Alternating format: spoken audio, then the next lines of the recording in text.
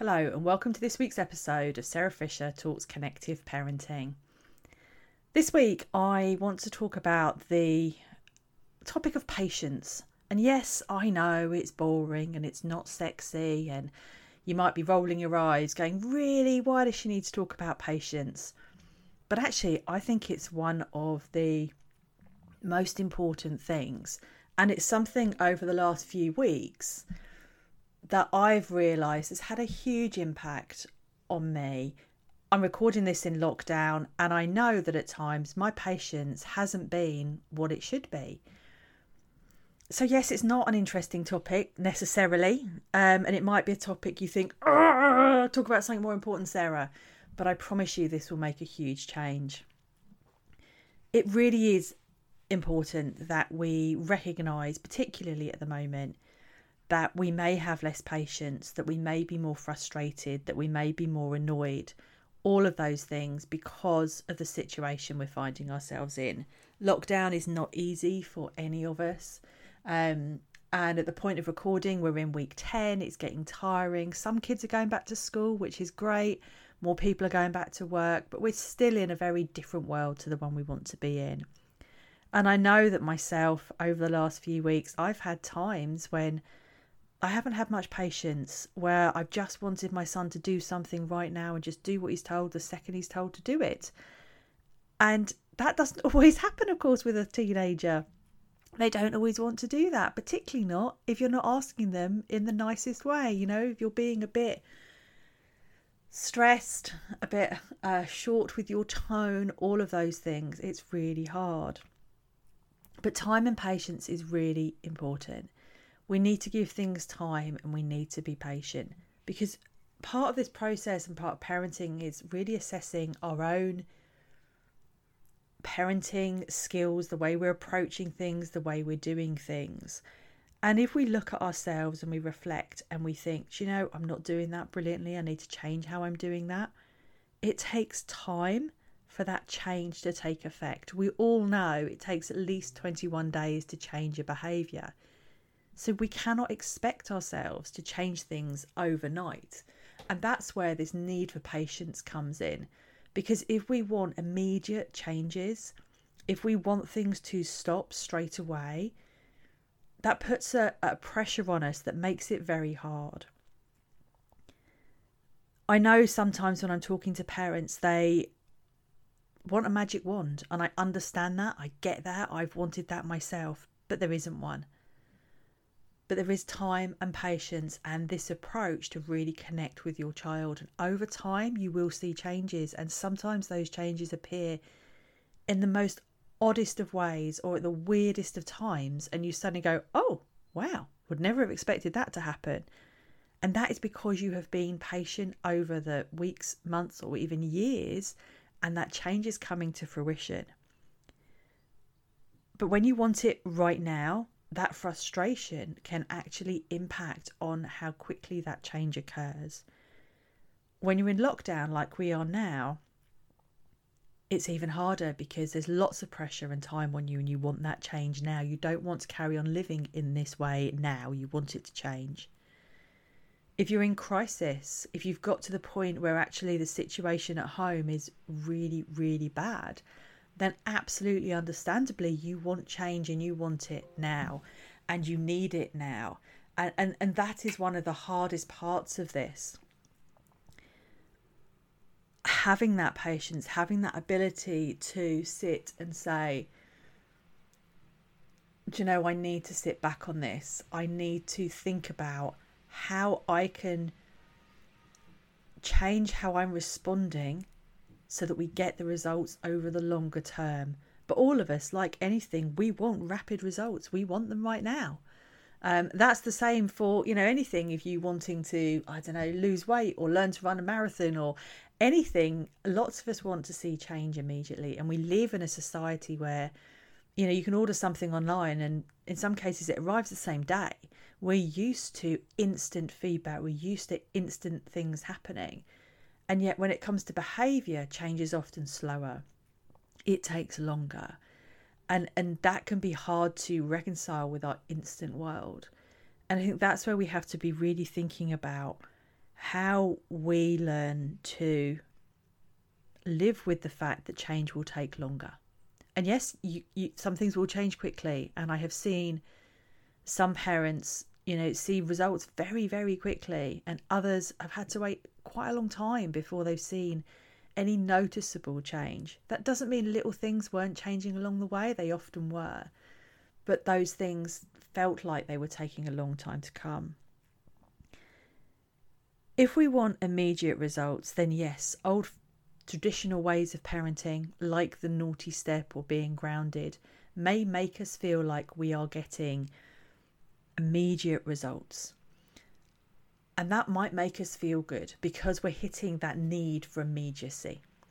But actually, that's not often changing behaviour over the longer term, particularly not with children who have a trauma background or SEN or any of those things. And actually, we know that it doesn't work for a lot of children, full stop, or a lot of adults.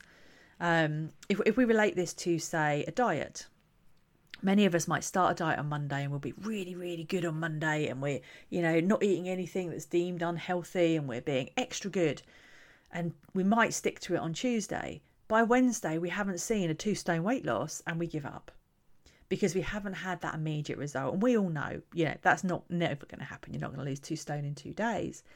But we want to see an immediate result, and it's very easy to fall off the wagon and believe it's not working. But actually, had we persevered, had we had some patience, we would have started to see change, and probably quite quickly, probably within a week or so in that situation.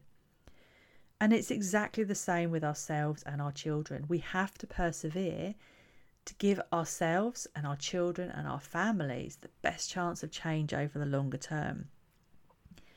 So we need to have patience, as I said, with ourselves, because we are changing our own response. And when we get it wrong, beating ourselves up, feeling guilty, feeling like we're a failure are all really common feelings, but none of which are really helping us. And I know that I've done that in the past. I felt like the worst parent on the planet and that I should always be able to get it right. But the reality is I don't always get it right, and I can't always get it right. And I won't always get it right because I'm not perfect, and I'm not aiming to be perfect. And I'm learning to have more patience with myself and to say, Jim, I got that wrong. Okay, what can I learn from it? What do I need to do differently next time? Okay, move on. And that is helping, and that's how we have patience with ourselves. We need to have patience with our partners. So often I talk to couples and there is obviously a clear how shall I put this, disagreement, let's use that word, in exactly how they should be parenting their children. And that might be across the board, or it might be with certain issues like, their use of swear language, for example. One parent may go, you know what, it's just not a priority right now, I'm not worried about it. And the other parent may be wanting to really clamp down on it and make sure that the child knows it's totally unacceptable. And that's okay, neither approach is right or wrong. But it's about having patience with our partners as we work through and agree where our priorities sit and what we're going to deal with, rather than getting really annoyed with them for necessarily not doing it exactly as you want, or expecting change to happen really quickly. We need to have patience with our children as well, because in the same way that it's taking time for our behaviours to change, it will take time for our children's behaviours to change. And I think in many cases that's often longer. We have to change. We have to be as consistent as we can with that change. Then we start seeing changes in our child's response. So there will be a bit of a delayed effect on that before we start seeing the change in behaviours. And as I say, sometimes you'll see change very quickly. That delay may only be 10-15 minutes. Other times that delay is days or weeks. And that's where it can become very hard to keep going with something if you're not seeing an obvious change.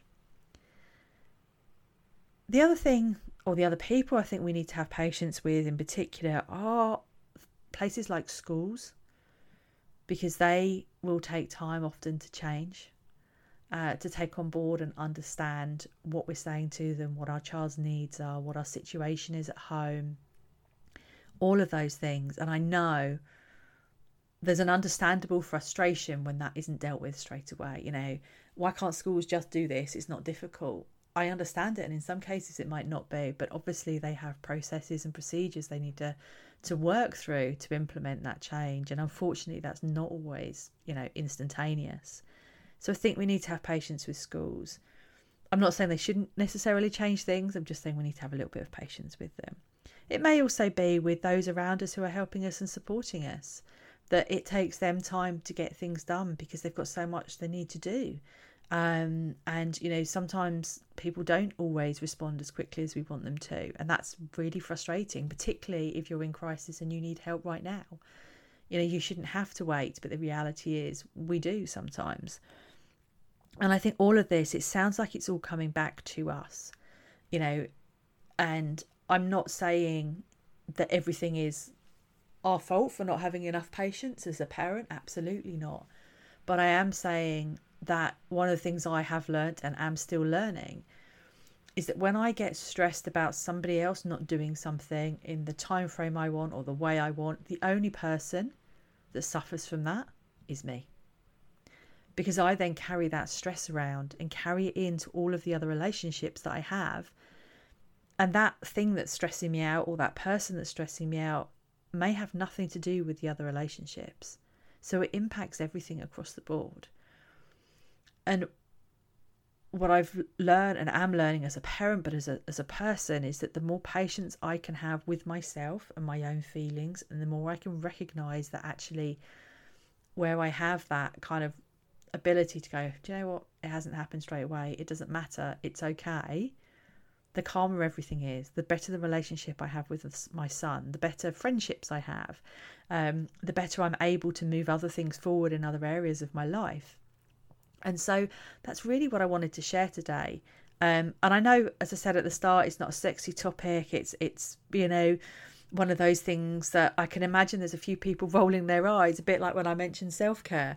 But it is important. And in many ways, this is a way of self-care. This is a form of mental health self-care and emotional health self-care, because you're releasing some of the pressure and the stress by just giving yourself some breathing space and some patience with yourself and with those around you. So I hope this has been helpful. I know it's slightly different to the podcast that I normally share, but it's just a topic that's been kind of sitting in my head for a while.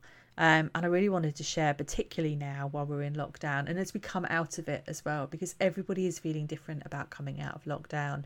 And I think we have to have patience and understanding for every different opinion. But I hope this has been helpful, as I say. If you would like any more support, do come and join me. I've either got the free Facebook group, and you are more than welcome to come in there, and all of the links will be on the show notes as well. Or there's other ways that you can help get support from me. You can help and support each other, and I will put the link to my website on there as well. So if there's anything you want to have a look at, don't hesitate to get in contact. That's the end of this episode of Sarah Fisher Talks Connective Parenting. I look forward to seeing you in the next episode.